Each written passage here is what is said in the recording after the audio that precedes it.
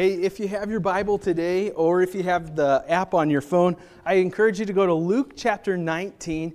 Luke chapter 19, we're going to start a brand new sermon series today that I've entitled The Road to Easter. We're taking a look at different instances where Jesus is on his way to the cross, and even on Easter, we're going to take a look at where he is on a road. He's traveling after he is resurrected.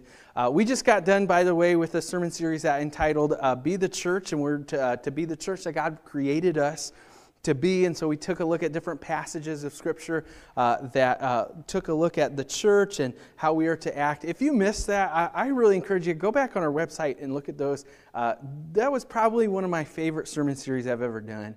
And I just think that was really good. So go back and look at that. Luke chapter 19, if you are following along in the app, just as a quick reminder, you can always find all the stuff that you normally find in your bulletin right there in the app. Okay, Luke chapter 19. Let's dive right in here. Luke chapter 19. It says this. When he had said these things, he went on ahead going up to Jerusalem. When he drew near to Bethpage and Bethany at the mount that is called Olivet, he sent two of the disciples, saying, "Go into the village in front of you, where on entering you will find a colt tied on which no one has ever yet sat. Untie it and bring it here. If anyone asks you, 'Why are you untying it?' you shall say this, 'The Lord has need of it.'" So those who were sent away and found it just as he had told him. And as they were untying the colt, its owner said to him, "Why are you untying the colt?" And they said, "The Lord has need of it." And they brought it to Jesus, and throwing their cloaks on the colt, they set Jesus on it. And as he rode along, they spread their cloaks along the road. As he was drawing near, already on the way down the Mount of Olives, the whole multitude of disciples began to rejoice and praise God with a loud voice for all the mighty works that they had seen, saying, "Blessed is the King who comes in the name of the Lord, peace in heaven and glory in the highest." And some of the Pharisees in the crowd said to him, "Teacher, rebuke your disciples." He answered, "I tell you, if these were silent, the very stones would cry out." When he drew near and saw the city, he wept over it, saying, "Would you, even you, had known on this day the things that make for peace. But now they are hidden from your eyes. For the days will come upon you when your enemies will set up a barricade around you and surround you and hem you in on every side and tear you down to the ground, you and your children within you. And they will not leave one stone upon another in you, because you did not know the time of your visitation." We're going to take a look at this and what this means for our lives today. Before we do that, though, would you just go before God with me and ask for His help with that? Pray with me if you will. Father, thank you so much for your word, that we can rely on it, that it is good, it is perfect, that you haven't set us here without a guide. God, you've given that. You've given us your Holy Spirit. You've given us your word. Help us to apply this to our lives the best way that we possibly can. God, if you're calling us to do something, help us to be faithful with it. If you're calling us to stop something, God, I pray that you would give us the courage and the wisdom to know how to stop that in our lives. Father, we want to be the people that are drawing near to you every moment of our lives. Help us to do that. Help us to be faithful to what you want us to do. Jesus, we thank you for dying on the cross for our sins. Help us to live our lives in a way that would honor that would glorify that. Not in a way that we forget that, or in a way that we just turn into just kind of doing the same old religious thing over and over and over again. But Father, in a way, God, where we would keep that in the forefront of our minds, your sacrifice on the cross. Help us to be faithful. It's in Jesus' name we pray. Amen. Hey, I've got a question for you. What is a peaceful day in your book look like? Maybe for you, it's waking up on a Saturday morning early before anybody else is awake in the house, grabbing your coffee, sitting down on your favorite chair and just relaxing a little bit and kind of kicking back. Maybe for you, you're more of a person that, man, you like to sleep in. You like your sleep and you like to stay up late. You like to sleep in. Maybe for you, that's very relaxing for you. Maybe for you, it's going to the gym and working out. Maybe for you, it's going to the recliner and watching Netflix. Maybe you're saying, nope, none of that. I got to get out of here. If I want a really relaxing day, you know what? I got to go to the golf course, or I got to go to a spa and get pampered all day. I got to get my nails done. What does it look like for you to have a super peaceful time? Maybe for you, you're saying, no, I got to go to a beach. I got to go on vacation. I got to get out of here. What does that look like for you to have a very peaceful day? You know, for me, I love going to the beach. I like sitting on the beach. I like putting my fingers and my toes in the sand. I like how that feels. I like going swimming. It's just fun. Lake Michigan is great, but it doesn't touch the ocean, right? I guess technically it does if you know geography. Anyway, so the ocean, what I'm saying, is way better, right? You're sitting on the ocean, and it's just good, and it's fun. It's nice to relax. But here's what I've noticed about that. You get back to Indiana, and life is just kind of the same, right? In fact, maybe you get back from vacation and it seems like the laundry is piled up to the ceiling on the bed, right? I mean, it's just laundry is out of control. Life gets back to normal, and suddenly that peace is gone. You can have the most peaceful, relaxing day in the universe, right? In your book, you're saying, yes, this is exactly what I wanted. This is amazing. And then the next day, you got to go back to work, and things are kind of same old, same old. And maybe I was peaceful in the moment, and maybe even feel a little bit more relaxed coming back. But man, life just kind of seems to get back to normal. Now, we know as Christians, the only way to have true peace is through Jesus Christ, right? We get that. That's the only way to have true peace in life. That the only way we can have peace is to give our lives to Jesus, to make Him our personal Lord and Savior. But what does that really look like? Because for these people in this passage here in Luke chapter 19, these people were praising Jesus. This is a passage where we typically read on Palm Sunday, the Sunday before Easter, right? Typically we have the kids in and they wave the palm branches, and it's like the people here in this passage as Jesus is coming into Jerusalem, they're waving the palm branches. By the way, this passage of Scripture is kind of a new start in the Gospel of Luke. Jesus starts His ministry, and then about halfway through in Luke chapter 11, He says to His disciples, from here on out, we're going to Jerusalem. And He spends a while on the journey back to Jerusalem, and then He's finally here. And then it's kind of this climactic scene that we see here. People are praising Him as He's coming into Jerusalem. The Pharisees have it out for Jesus. And so for Jesus to come in public here and to be seen by these Pharisees, and for everybody to be praising Him with palm branches and throwing their coats on the ground, and for Jesus to come over it, this is a big, big deal. And as the reader, we start reading this passage and we're like, yeah, this is great. This is exactly what you would think would be going on as you read the Gospel of Luke here. Until you come to verse 41 in chapter 19. And it says this. It says, when He drew near and saw the city, He wept over it. Now that's really interesting to me, because if I didn't know the end of this story, if I were just reading this for the first time, I would think that you would be reading this and Jesus would be excited. Jesus would be like, yes, this is what I've been trying to do. I have been trying to get people to praise Me, to worship Me. This is a good thing. People are waving palm branches around. This is a good thing. That's a sign of peace, right? And you would almost think that Jesus would be excited that this is happening. And yet, after it happens, we see that Jesus is actually crying, and He says this, would that you, even you, had known on this day the things that make for peace, but now they are hidden from your eyes. This is fascinating to me. The people thought that Jesus coming in was going to be this peaceful time. You see, they had a totally wrong mentality of what Jesus was going to do.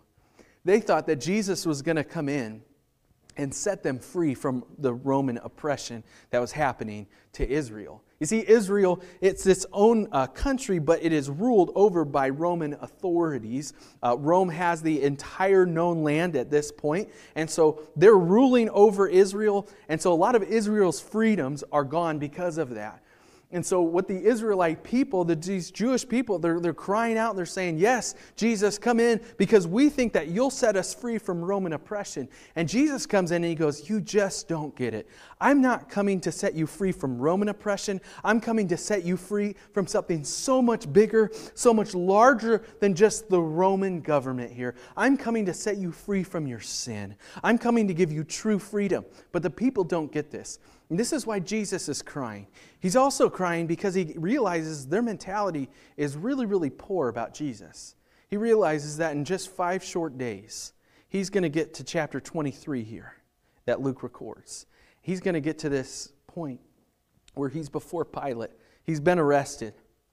Pilate is trying Jesus, and the people cry out. It says this that in chapter 23, it says, Pilate addressed them once more, desiring to release Jesus, but they kept shouting, crucify him, crucify him. A third time, Pilate says to them, why? What evil has he done? I found in him no guilt deserving death. I'll therefore punish him and release him.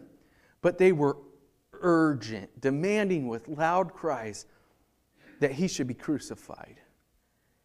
And we get one of the saddest sentences in all of Scripture, in my opinion. It says, and their voices prevailed. The people's voices prevailed. On a Sunday, they're praising Jesus. They're saying, yes, Hosanna, come save us, Jesus. If you didn't know, that's what that word means. They're saying literally, praise God and save us. And yet, 5 short days later, they're saying, no, Jesus, that guy? No, kill him. No, give him the death penalty. Get him out of here. He is not giving us what we thought we wanted. These people thought they had peace with God. They thought that they were good with God. They had a good relationship with Him. But the problem is, they didn't. So the question then remains for us today, for those of us who think that we have a relationship with God, how do we experience true peace with God without making these same mistakes that these people made in this passage here? How do we experience true peace with God? 4 things I want to point out to you today as we look in Luke chapter 19 about good things that people do and mistakes that people make in regards to interacting with Jesus. I want to start right at the beginning. It says, as Jesus is coming in to Jerusalem, He turns to His disciples and He says, hey, in this village in front of you, you're going to find this colt tied up. Now, in other passages of Scripture and other gospel accounts, we find that this is not just a colt of a horse. This is actually a colt of a donkey. He's saying, hey, listen, no one's ever ridden this yet. Untie it and then bring it here. And if anyone asks you what you're doing, just say that I need it, the Lord needs it. And so they go and they do this. And what happens? These people go and do it. These 2 disciples, they go, they find this colt. And then the owner says, hey, what are you doing? And they say, the Lord has need of it. Now, most of the time when we read this, we just go, okay, yeah, that's cool, I suppose. Okay, chapter 20, let's keep moving on. But this is crazy to me. Okay, now think about this. This would be the same as if I told you, let's all walk to the south side of South Bend. On the way, I want you to go ahead. There's going to be a red convertible in someone's driveway. The keys are in the cup holder. I want you to get in the car, grab the keys, turn it on. Somebody's going to yell from the garage, hey, what are you doing? That's my car. Just say, God needs it, see you later, and just drive off away, put it in drive, and bring it back here. This is crazy, right? Like this, you'd be like, Pastor, do you want me to get arrested, right? Like this is crazy. And if I think I were one of the disciples and Jesus was telling me to go and steal a donkey, I'd be like, hey, listen, I don't want to get arrested. This is crazy. Here's what's even crazier to me. If you had someone, let's say you're in your garage, you're the owner of the red convertible with the top down and the doors unlocked and the keys in the cup holder, and somebody gets in your car and they say, don't worry, God needs it. And they start to pull out of your driveway. What's your reaction? My reaction is probably like, I think I need to call 911. Someone's stealing my car, right? This is crazy. And yet we get no reaction from that. Nothing is recorded about the owner of the colt here. Now, in both of these circumstances, both in the disciples' circumstance and the owner of the colt circumstance, I think what we see is an extreme amount of faith happening here. Because neither one of these people have this like crazy reaction, right? The disciples don't go to Jesus and go, "That's crazy! I'm either going to get beat up or arrested, but there's no way I'm walking around with a free donkey," right? And from the owner of the donkey, I mean, come on, think about it. Someone just says, "God needs this," and he says, "Okay, that's great." Think about the attitude that it would take when someone says, "Hey, I need something that you have, a skill, a resource, finances, whatever it might be." Someone just says, "Hey, God needs this. This is what we feel like to be faithful with what God wants us to do. We need this. Can we have it?" Think about the amount of faith that it would take from this donkey owner. So how do we experience true peace with God? Well, number one, devote yourself to faithfulness. Devote yourself completely to faithfulness here. Again, both the disciple and the donkey owner, they're all in.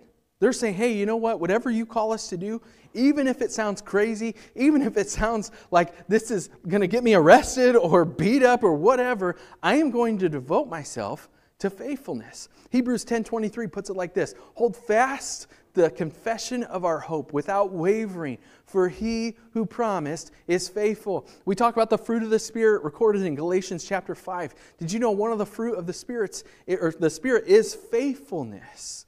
It's faithfulness here. We have to be faithful to what God has called us to do. Otherwise, we're not going to experience peace with Him because He wants us to do something and we're saying no.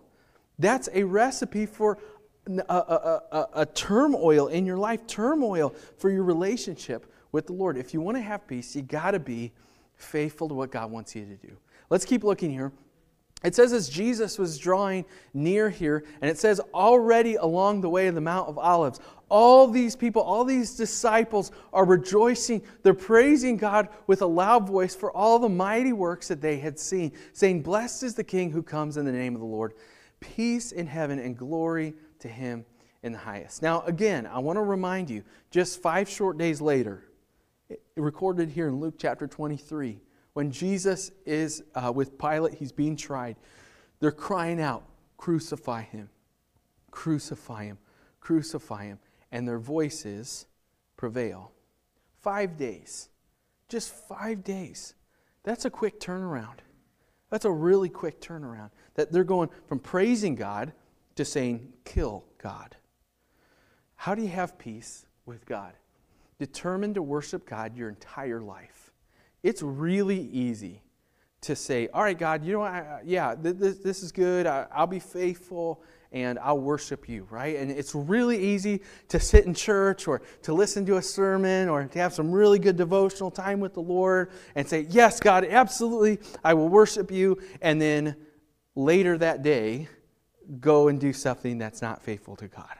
Right? Later that day, we're back at it. Or the next day, we're just back at the same old, same old.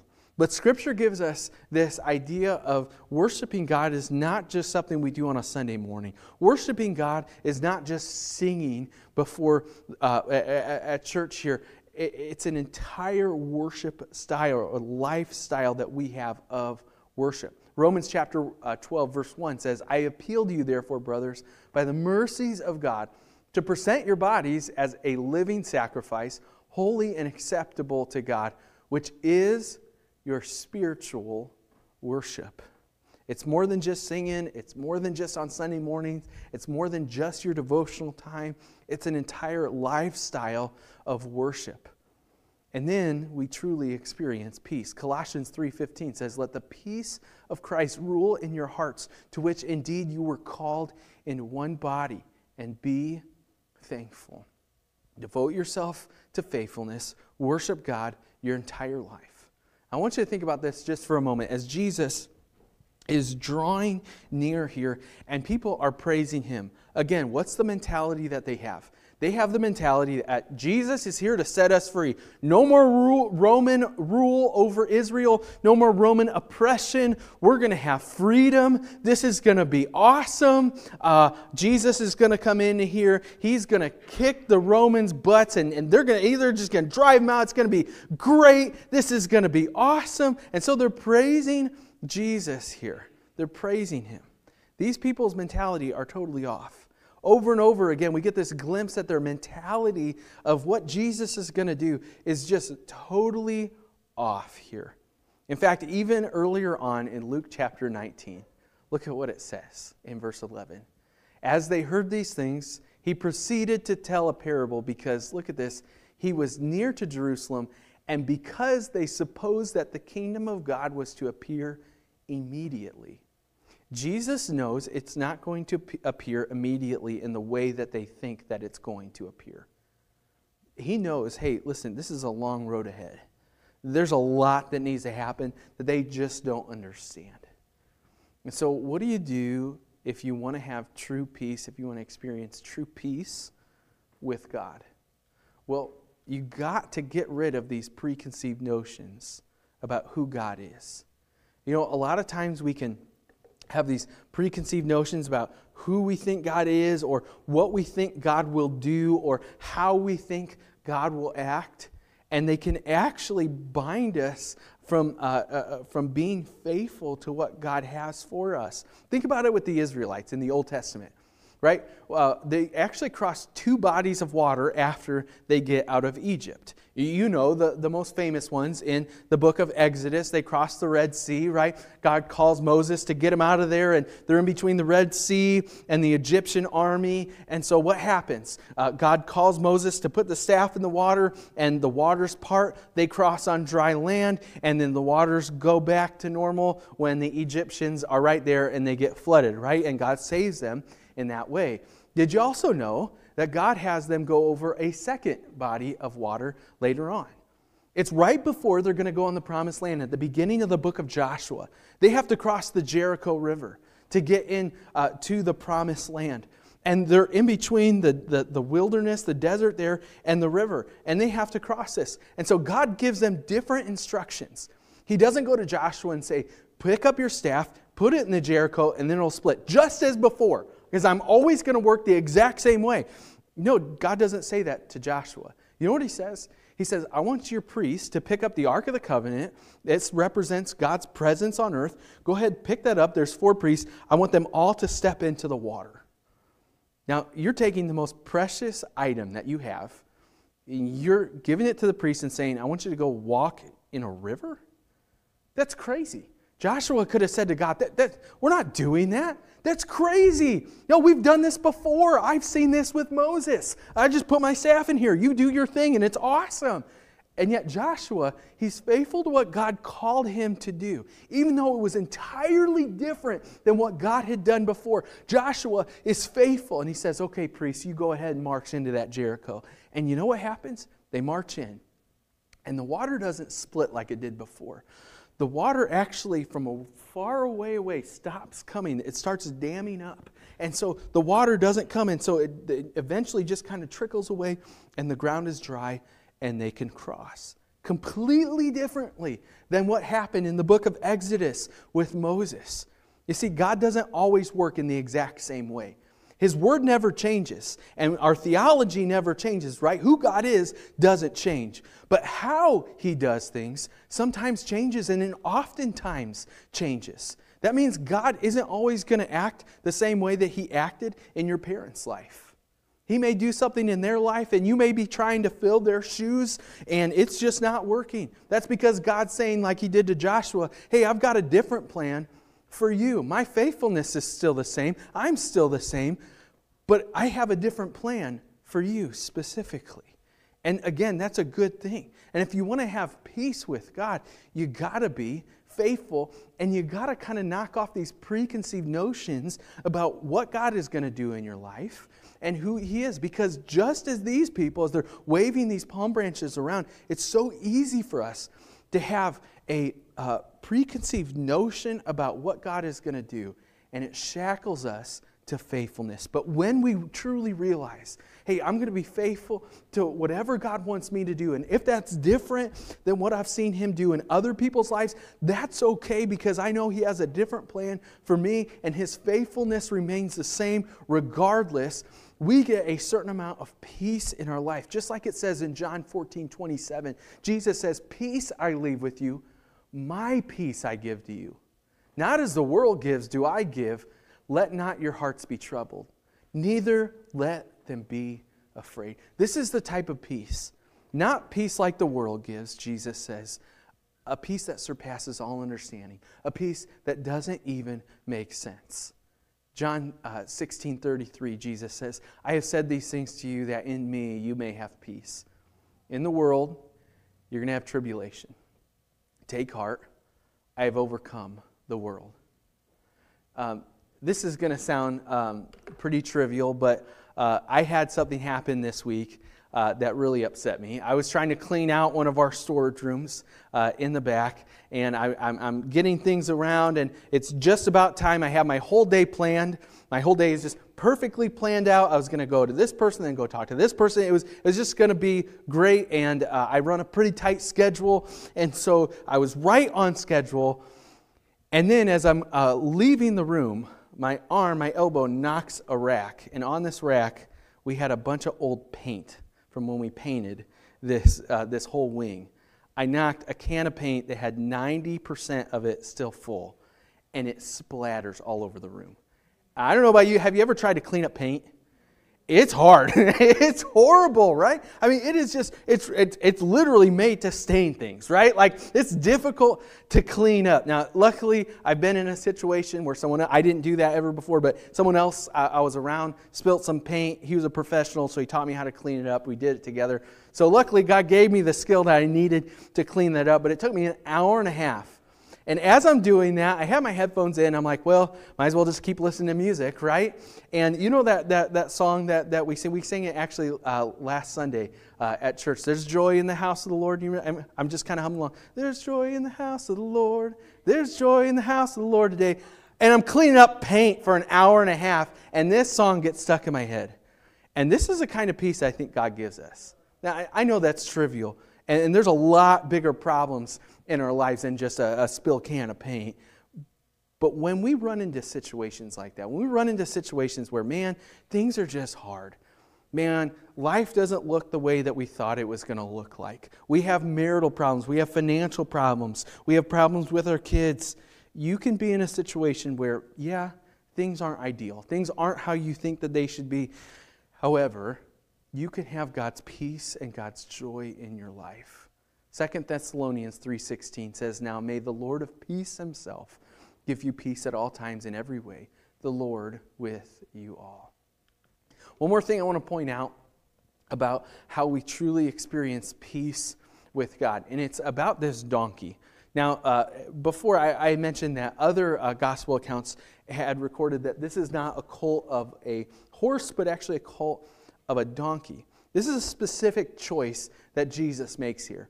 Typically, when kings would come into cities, they would get the biggest, harshest looking horse they could possibly find. I mean, something that looks like it belongs on a Budweiser commercial or something, right? I mean, just the biggest horse that you could possibly come in, and it would just show your strength. You know, you want to show you're powerful. You want to show that you can conquer this place. Jesus comes in, and he comes in on a donkey. If we're going to use our illustration and example from before when I told you about the car in a driveway, okay? This is like Jesus is coming in a Toyota Prius, okay? He's rolling in a little smart car or something like this, right? Typically, you'd think he's like coming in on a big Hummer or something. He's rolling in on a half a car, smart car, and people are like, what? This is interesting. This is kind of a different choice here. This is kind of crazy to think about. But Jesus, he does this very intentionally. He does this because he shows, hey, again, I don't want you to have these preconceived notions about who I am. My way of doing things looks much different than the world's way of doing things. You see, Jesus says, I am humble, I am meek, and I love you. These are things that you probably wouldn't typically hear from a king during that day. And so if you truly want to have peace, I want you to think about those things, read his word, and discover God's humility and his love for you. This idea that Jesus comes in on a donkey, this isn't just something that Jesus thought about in the moment. This was preconceived. This is a prophecy from the Old Testament. Zechariah 9:9 says, rejoice greatly, O daughter of Zion. Shout aloud, O daughter of Jerusalem. Behold, your king is coming to you. Righteous and having salvation is he. Humble and mounted on a donkey, on a colt, the foal of a donkey. This is God's humility and His love. You see, God could be a very domineering God if He chose to, right? Sometimes we think about God and we think that, oh man, He just rules with an iron fist and His way goes all the time, and you just have to do exactly what He wants you to do. That's it. God is just going to rule that way. That's not the way that God rules. He gives us free will. And I think about, for a supreme God, for this amazing God that we serve, He didn't have to give us free will. He chose to, though. Why? Because He loves us, and He wants to experience a relationship with us, and He wants for us to experience that relationship. And the only way that truly happens is for us to have free will and for us to choose to accept Jesus as our Lord and Savior. That's the only way that can possibly happen. Otherwise, we'd just be puppets or God's robots praising Him. But with free will, we can choose to love God. And God says, I want each and every one of you to choose that. But I love you too much to force you. I want you to experience a relationship with me. I want you to experience my peace. 2 Peter 1:2 says, may grace and peace be multiplied to you in the knowledge of God and of Jesus Christ, our Lord. I want you to think about that just for a moment. I want to ask you a question. As you take a look at all these things, as you take a look at what it means to have peace with God, true peace, not a way that you think you have peace like these people who are waving the palm branches and who are just have this bad mentality of who God is. What's it look like in your life? Are you holding on to preconceived notions of what you think God is going to do in your life? Are you faithful to what He's calling you to do? Are you faithful? Are you devoted for your whole life, or do you have these ups and downs where, oh man, I go to church and things are just great with me and God, but then on Monday, oh man, things are just at the bottom of the barrel again and things are awful and I just got to wait to church on Sunday again? Or do you truly devote your entire life to God? Because that's the only way to have true peace. That's the only way to have true peace, to say, Jesus, you are my Lord and Savior, not just on Sunday mornings, but 24/7. You have it all, Jesus. My entire life, everything I have is yours. What's it look like for you to be faithful to what God has called you to do? I can't answer that for you. Only you can. What's it look like for you to be faithful and truly experience peace with God? Let me pray for you. Jesus, we thank you so much for dying on the cross, and we thank you for everything you've done for us. And so, Father, as we've read your word, would you help us to be faithful? Would you help us to experience your peace? And God, if there's anyone here who's never experienced that, who's never given their life to you, Father, who's never accepted Jesus Christ as their Lord and Savior, I pray today would be their day that they would do that they would accept you, that they would hand their life over to you, that they would no longer live in their sin, but God, that they would come to know you and love you. Father, help us to do that. Help us to experience your peace. That when bad things happen, when crazy things in life happen, when our marriage is crazy, when finances are crazy, when things with our kids are crazy, when things at work are crazy, when life just hadn't turned out the way that we thought that it would, God, I pray that we would have your peace. That we could say, I have joy and I have peace, even in the midst of chaos.